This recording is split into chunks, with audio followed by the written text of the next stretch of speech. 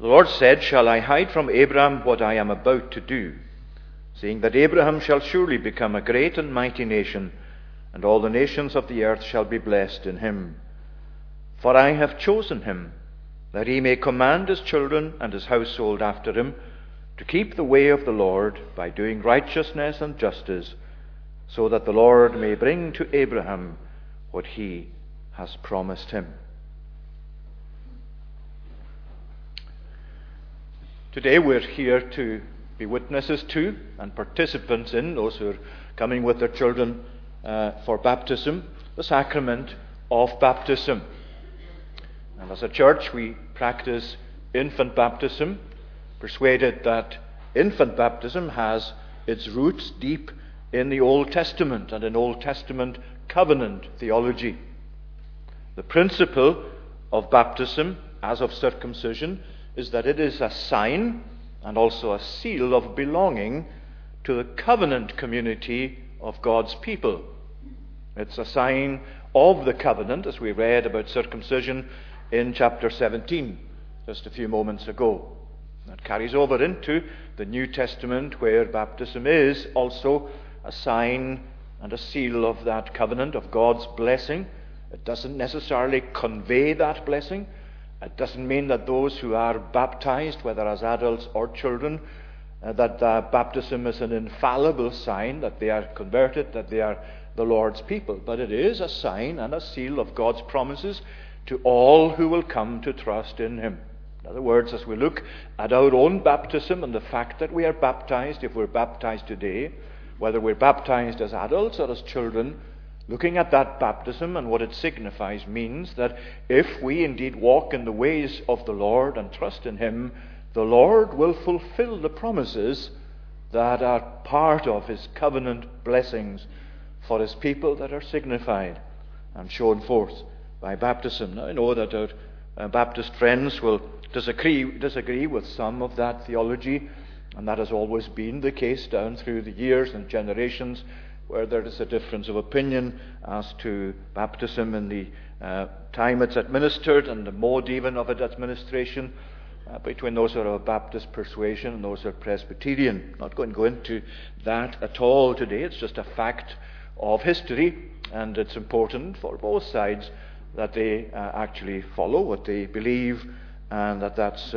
what we're doing today.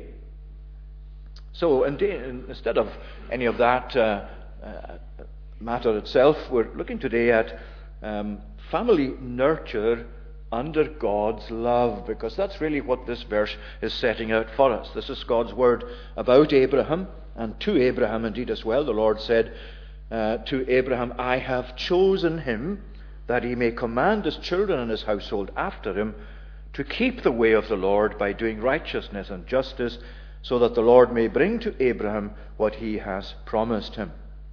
In other words, God is assuring Abraham and assuring those who are going to come after Abraham, his descendants, that he's going to continue to bless them in terms of his covenant promises and blessings, and that is something Abraham can take with him and teach his children. And this is indeed an assurance that he will do so, something that has come to emanate from God's love, which has settled on Abraham, as we'll see in a moment. Now you notice the setting here, and that's very important. The setting here for these words is in the middle of a passage that's dealing with God's judgment of Sodom and Gomorrah and the cities of the plain at that time. And it's very significant that this is actually set there in that context, where God has said to Abraham, this is what is going to happen to these cities, and that he must in fact prepare to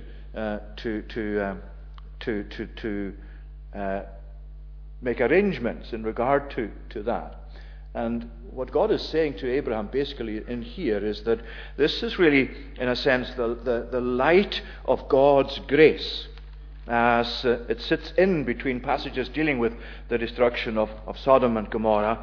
Here is really situated there, just snugly in there, if you like, an assurance of God's grace, the bright light of God's saving grace, of God's covenant love, just in case we should misunderstand what God is and who he is and what he's like. That he's nothing more than a God of judgment, a God who punishes sin, a God who deals with the likes of the world of Sodom and Gomorrah in terms of their destruction. There is that to it, but here is God saying, this is my covenant with my people. Doesn't matter what's going on elsewhere in the world. Doesn't matter what destruction is going on around them. It doesn't matter how I may at times need to display my judgment of sin. This is my promise to my people. This is the light of my grace. This is the warmth of my love. And for all of us today, that's surely a special emphasis. Doesn't matter what's going on around you in the world. I'm saying it doesn't matter in the sense that it's not going to interfere with this. It matters, of course, to us that people are living in sin and people are not following the Lord. Not saying it doesn't matter in that regard. But this is the important thing for us today in regard to the assurance that God gives to all who trust in Him individually and in their family lives. This is what is true of them, that God will be their God as they continue to live as His people. So what is it we find then in this verse today that's of importance to us and of relevance in regard to baptism, as we're going to see baptism shortly at the end of our service? Well, the two things we want to mention are, first of all, Abraham, you can see here, is loved by God. That's the root of it. Abraham is loved, or has been loved by God, but continues to be loved by God. This is what God is saying, for I have chosen him. And that word chosen, in some translations, in the older translations certainly, it's the word know. I know him, or I have known him. And that's probably a better translation because, as we'll see, in that sense of the word know, as used in the Bible, it brings in closeness of relationship, intimacy of relationship, indeed, a loving relationship. So that's the first thing. Abraham has been loved by God and is loved by God. Second thing is the resulting benefit for Abraham and his family. I have known him, I know him, so that he may command his children and his household after him to keep the way of the Lord, so that the Lord may bring to Abraham what he has promised him. You see, that's the order. God loves Abraham. God continues to love Abraham. And in God's love for Abraham, he makes provision for him, for the teaching of his children, for the rearing of his children, so that through that the promises of God to Abraham come to be fulfilled. That's the pattern. That's the sequence towards God fulfilling his promises for him. Well, let's look first of all at God having loved Abraham and continuing to love him. For I have chosen him. Now, as I've said, the word know is really literally the word you find in the Hebrew text there of Genesis. For I know him, or I have known him. And what's important about that word is that the Bible uses it in terms of a loving, indeed of an intimacy of relationship. If you go back to chapter 4 of Genesis, you'll see it used there at the beginning of chapter 4, where you see Adam knew Eve, his wife, and she conceived and bore Cain. You see, that's saying there's the most intimate part of a marriage relationship that leads to children being conceived and ultimately born. That's the word that's used there of Adam and Eve, his wife. Adam knew Eve, his wife. That doesn't mean Adam knew all about her. Adam knew who she was. None of that. It means in the intimacy of that married relationship, through that intimacy, through that union, a child comes to be conceived. And if you take that meaning, that intimate love meaning of the word know into this context in Genesis 18, this is what God is saying about Abraham. For I know him. I have entered into the closest relationship of love with him. I have come to love him. My love has settled upon him. Different ways you could say this, but it really means essentially God has loved Abraham. God's love has come to settle on Abraham. The word chosen is not necessarily wrong. because it includes the idea of Abraham having been chosen by God, but it's chosen in his love. What is it that led to Abraham being a man of God? It was the fact that God loved him, and because God loved him, he chose him, and because he chose him, he called him out of the place he was living in to follow him. Chapter 12, beginning, "Now the Lord said to Abraham, Go out from your country and your kindred and your father's house to the land that I will show you." There's the beginning of things for Abraham.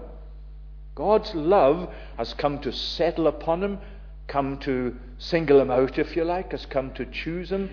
But the whole emphasis on the fact that God has initiated this wonderful relationship where now Abraham stands in a close, intimate, loving relationship with God.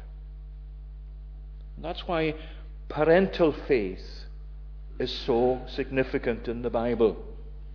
And that's why parental faith, as it comes from God's love toward us, where God loves his people, where God settles on them in his love, where God calls them by his love to be his people, where God singles them out, where God makes them different in that respect to the people around them who don't love him, who don't trust in him. That's exactly what's happening here in this text.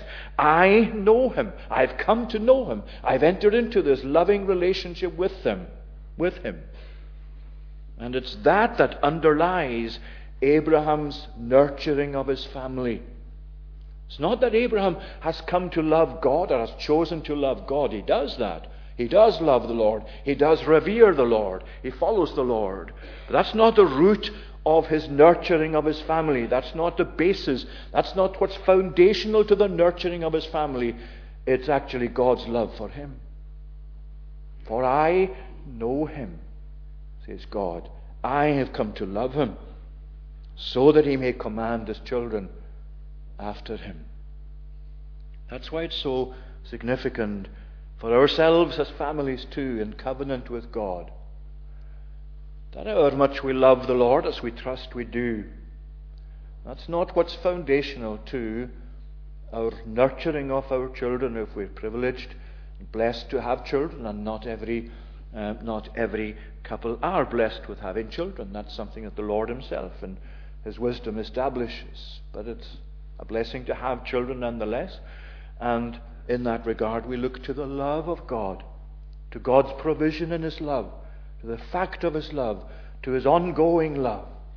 For I know him, is what God is saying of Abraham. And today I would say to myself, I would say to the parents here who are bringing children for baptism, and all of us who have children to nurture for the Lord, that's really what must be of basic importance to us, that we know the Lord's love for us, that we value the Lord's love for us, that we actually build upon the love that God has for his people, and that in following that out, we do love him in return. So God loved Abraham. Secondly, the result of that, the resulting benefit for Abraham and his family. Now, if we take the translation again, for I know him, that he may command, the word that really means so that. It's not just saying that God knows Abraham and that he knows this is what Abraham will do. What he's saying is that because of the thing that God's knowing of Abraham is, because the nature of God's love is what it is, it guarantees what Abraham is going to do. For I know him, so that he will actually bring up his family and nurture his family in this way.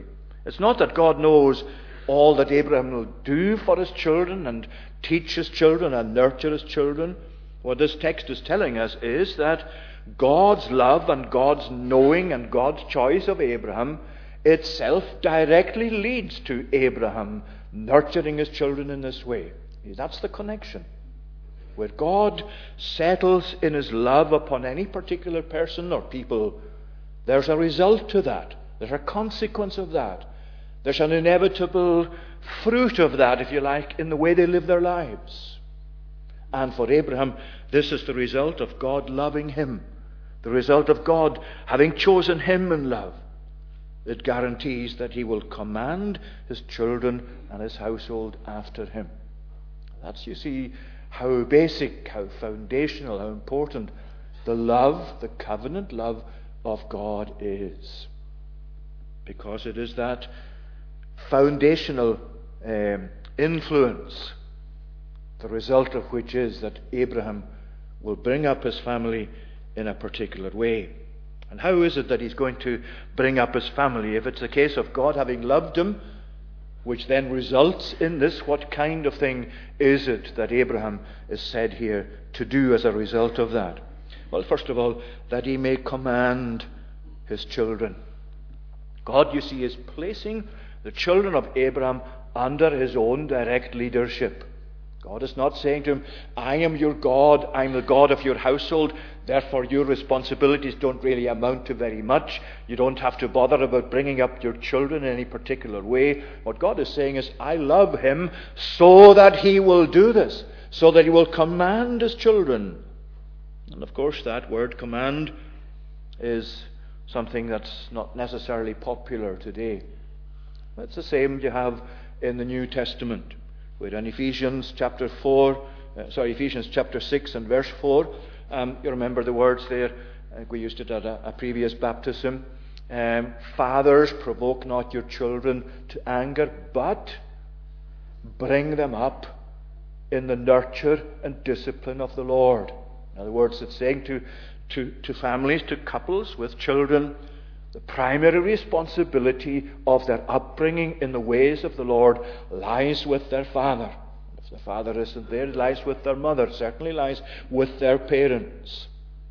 But primarily, the emphasis in the Bible is with the father in the family. That's where God has placed the emphasis first and foremost. And that's what he's saying in regard to Abraham as well. He's not going to be absolved from his responsibilities, and in fact, he has the primary responsibility. Now, the fact that we have children coming here today to be part of this church service is a wonderful thing. The fact they come to tweenies, they come to creche, they come to Sunday school, they come to other group activities as well as they grow up in years and on into adolescence and adulthood. What a wonderful thing it is. And we're blessed with having so many young families, so many children. But it's not the nurture of our children. The primary responsibility for that does not lie with the church. It does not lie with the Sunday school. It doesn't lie with youth leaders. Important though these are, Sunday school, youth leaders and others, it lies with those themselves who are parents to bring the children up in the nurture and admonition of the Lord. That's why one of the questions put at a baptism is whether you will promise to bring up this child in the nurture and discipline of the Lord, because it's recognizing the teaching of Scripture in regard to where the primary responsibility lies.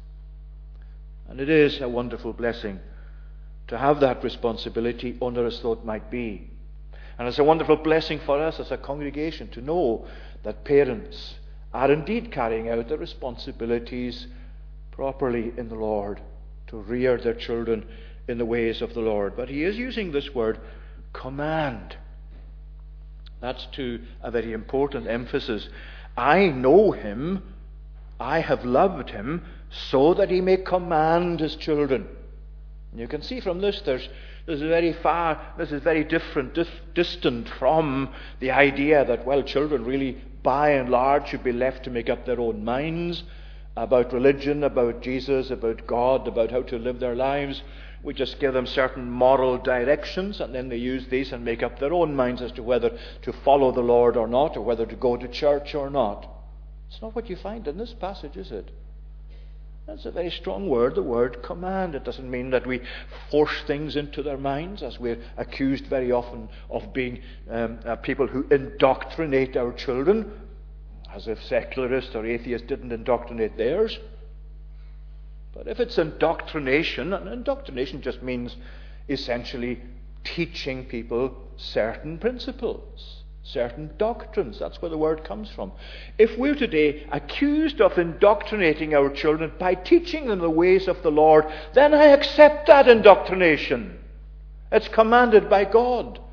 It's something that doesn't call upon us to force things upon people and restrict their lives in the way that we're accused of doing.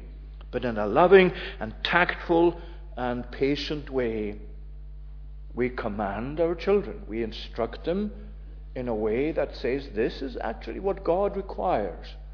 This is what children themselves are required to do. And that's why in Ephesians again, chapter 6, we quoted from, fathers, don't exasperate your children.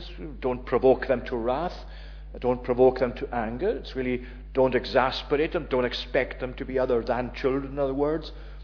But that chapter begins by a word to the children. Children, obey your parents in the Lord, for this is right. For this is right. And so we have to teach our children not only the ways of the Lord and how to keep the ways of the Lord and what God requires of us, but the fact that that is right for them to accept that teaching from their parents when the parents are faithful to what the Lord himself has laid upon them. So there's that word command. I know him, that he may command his children. And what is he going to command his children? Well, he's going to command his children and his household, not just his children directly, but his household, to keep the way of the Lord by doing righteousness and justice. You see, that's his primary concern. Here is God saying, I know Abraham, I have loved him, I continue to love him, I make provision in my love for him, I've entered into covenant with him in my love, I have my love settled upon him, so that the result of that is he will teach, he will command his children, and he will command them to keep the way of the Lord by doing righteousness and justice. The primary concern is to honor God, to serve God, to be a people of God for themselves as they grow up, these children, these people of his household, to be true to God. And you see, there's for us today a reminder to ourselves as adults as well, that in our adult lives, this too is our primary concern, or should be. This is what we pass on to our children, but this is what they must see in ourselves. How do we expect them just to take our word if they're not also seeing it backed up by our example? And our example has to be what our words teach them, to keep the way of the Lord. In other words, that covers the whole of life. The way of the Lord is not just fulfilled by church attendance, by worshipping God together, or by having worship for God in your homes, which is something, of course, which is important and commendable as well. The ways of the Lord extend throughout every branch of our human life, of all our activities, what we are in our relationships, what we are in our marriages, what we are as parents, what we are as grandparents, what we are in our work, what we are in our society around us, what we are in relation to the world around us, how people see us, what people think of us.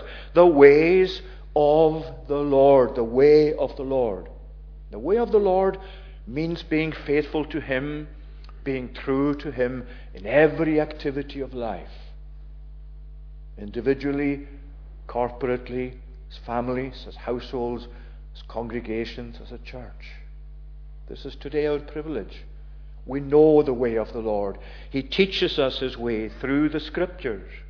We have that example set for us by others who've gone before us, whom we knew as people of the Lord, who were true to God, who loved the Lord, who served the Lord. That's in our memories, backing up what we have in the Scripture itself, though the Scripture is sufficient even without that. Today, this is what he's saying about Abraham, and it follows into our own experience and application. I have chosen, I know him, so that he may command his children and his household after him to keep the way of the Lord.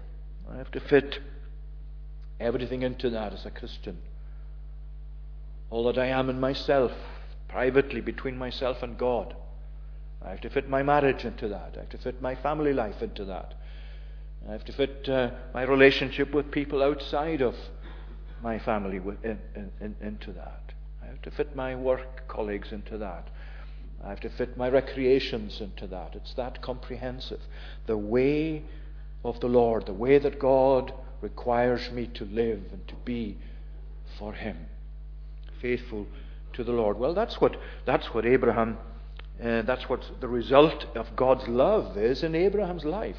I have loved him so that he will command his children and his household after him to keep the way of the Lord. It's interesting, when you go through the account you have of Abraham's life in Genesis, for example, if you go back to chapter 12, there's a passage there which really illustrates this very well, chapter 12, verses 6 to 9, where you find Abraham there travelling as God has called him out of his own native place. Abraham passed through the land, at verse 6 of chapter 12, through the land to the place of at Shechem, to the oak of Moreh. At that time the Canaanites were in the land. And the Lord appeared to Abraham and said, to your offspring I will give this land. So he built there an altar to the Lord, who appeared to him. From there he moved to the hill country on the east of Bethel and pitched his tent. And there he built an altar to the Lord and called upon the name of the Lord. And Abraham journeyed on. And the impression you get from that, indeed, is more than an impression. It's really a fact of Abraham's life. Wherever he went, he built an altar to the Lord. As he moved on through this land, he built these altars to the Lord. And I think that's one of the reasons you find that comment there at the end of verse 6. You sometimes wonder, well, why is such a comment there? Why are these things in the Bible? It seems to be just a matter-of-fact thing in the way of passing. The Canaanites were then in the land. Well, this was the land of the Canaanites. This was the land of the Canaanites with their religion, with their abhorrent religion, with all its abhorrent practices. And here is Abraham coming into this land under God's direction and with God's command. What does he do? He sets up altars for the Lord. He gives an alternative to the religion of the Canaanites. He begins to establish these places of worship for the true and living God. That's really what the Christian life's about, isn't it? Not just as individuals, but in our family lives as well. What are we doing? Well, we're travelling, as it were, through this world, and we're establishing these places for God. We're establishing these family units for God as we try to be ourselves as families for God, so that in the midst of all that's around us that is ungodly, that is anti-godly, there are these units that, if they increase, and that's our prayer, that more and more children, more and more families, more and more adults will come to commit themselves to the ways of the Lord. You see what's happening? The influence of the Canaanites would gradually be overtaken by the influence of Abraham's faith and his religion. And think of your own life today as a Christian family, or as an individual Christian, walking in the ways of the Lord. It's effectively establishing an altar for God in the midst of a degenerate society. And the more that happens, the more it spreads and increases the kingdom of Christ. The more we actually live for the Lord, the more the Lord blesses us. That's what really is built into this whole emphasis of keeping the way of the Lord. And it's by doing righteousness and justice, just so that we would be quite clear about what the way of the Lord includes. It's by doing righteousness and justice. And I think we could take that really as our life in regard to our relationship to God, a life of righteousness, a life that seeks to be holy, and as He is holy, and justice, that you could say that really is our life as it bears upon and relates to other people like ourselves. So whether you think of the upward Godward direction of our life, righteousness, or the horizontal relationship, if you like, the horizontal in terms of our relationship with other people, this is what the people of the Lord are required to be and to do. To keep the way of the Lord by doing righteousness and justice. Being true to God, being true to His calling, being true to His requirements. And that teaching is to be given by Abraham to his children and household after him. And all of these points that I've mentioned, the instruction, the command, the way of the Lord, bringing before our children the teaching of God's Word, the importance of their baptism, what it signifies, what we learn ourselves from the Bible, from teaching we receive about the Bible, so we pass that on to them. We do it from their youngest days onwards. And that's so important, because all those influences out there are going to be seeking to get into the thinking and the actions of your children and my children from their very youngest days. And you have to counteract that. Not just counteract it, but overcome it. How do you do it? By the truth of God, by the way of God. One of the famous preachers of Victorian times, Charles Spurgeon, we often take quotations from Spurgeon. He's many people's favourite author. You can read his sermons, of course, very readily. And he says, on a shelf, he said, in my grandmother's kitchen was an apple in a glass bottle. It filled up the inside of the bottle. And I wondered, how could that apple have been put into the bottle? I climbed up a chair one time to see if the bottom would unscrew, or if there had been a join in the glass down the length of the bottle, but no, there was nothing like that. So the apple remained a mystery to me. How did it happen? Well, he said, one day I was walking in my grandmother's garden, and I saw a bottle hanging on a tree, and inside it was a tiny little apple which was growing inside the bottle. Now I knew how it had been done. The apple had been put into the bottle when it was little, and it grew there from then on. There is our privilege as parents, as grandparents, bringing our children up to know the ways of the Lord. It's like that little apple, to begin with, so tiny, put into the bottle, then it begins to grow. Think of it that way. You begin to teach your children the ways of the Lord. It's a very small influence to begin with. Their capacity is small to begin with. But very soon it begins to grow. Their knowledge begins to grow. Their understanding of the ways of the Lord begins to grow. And so, within the bottle, if you like, of God's covenant, our children come to be nurtured in the ways of the Lord and to grow for themselves, to appreciate what it means to be the Lord's people. And you see, that's the outcome there, that this is the way that so that the Lord may bring to Abraham what he has promised him. Let me just finish with that. You see, that's the pattern. God loved Abraham. Abraham obeyed. Abraham was then from that able to teach his children and his household after him, and they came into the ways of the Lord to keep the ways of the Lord. That's the pattern. It's not Abraham's obedience first that led to God approving him. It's God's love first that led to Abraham's obedience and then Abraham's teaching of his children. It's not God doing everything for him. It's not God acting without Abraham's faith. It's not Abraham's faith acting on its own without God. God first, Abraham follows, his children follow after that. That's the pattern. That's our privilege under the gospel too. And I hope today that all of us today, whether we have children or not, or when they're grown up or not, that this is the principle we apply to life. We look to God's love and the provision he has made in his love in Jesus Christ. And that following on from that influence, we serve the Lord. And we teach our children and grandchildren the way of the Lord by doing righteousness and justice, so that we will all together come to know the promises of God being fulfilled in our own experience. May God bless these thoughts to us. Now we're going to sing some verses from Psalm 115, and that's on in the Sing Psalms version, page 153.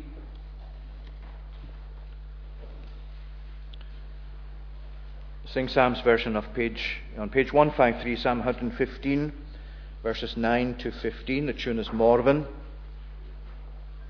O house of Israel, place your trust upon the Lord alone. He is the mighty help and shield of all who are his own. O house of Aaron, trust the Lord. He is their help and shield. All you who fear him, trust the Lord. He is your help and shield. We'll sing to the end of 15. If we need to just for the presenter, if we need to carry on to the end of verse 18, so as to have all the children who are going to join us from tweenies and Sunday school, if we need to sing on, we'll just do that. So from verse 9, O house of Israel, place your trust.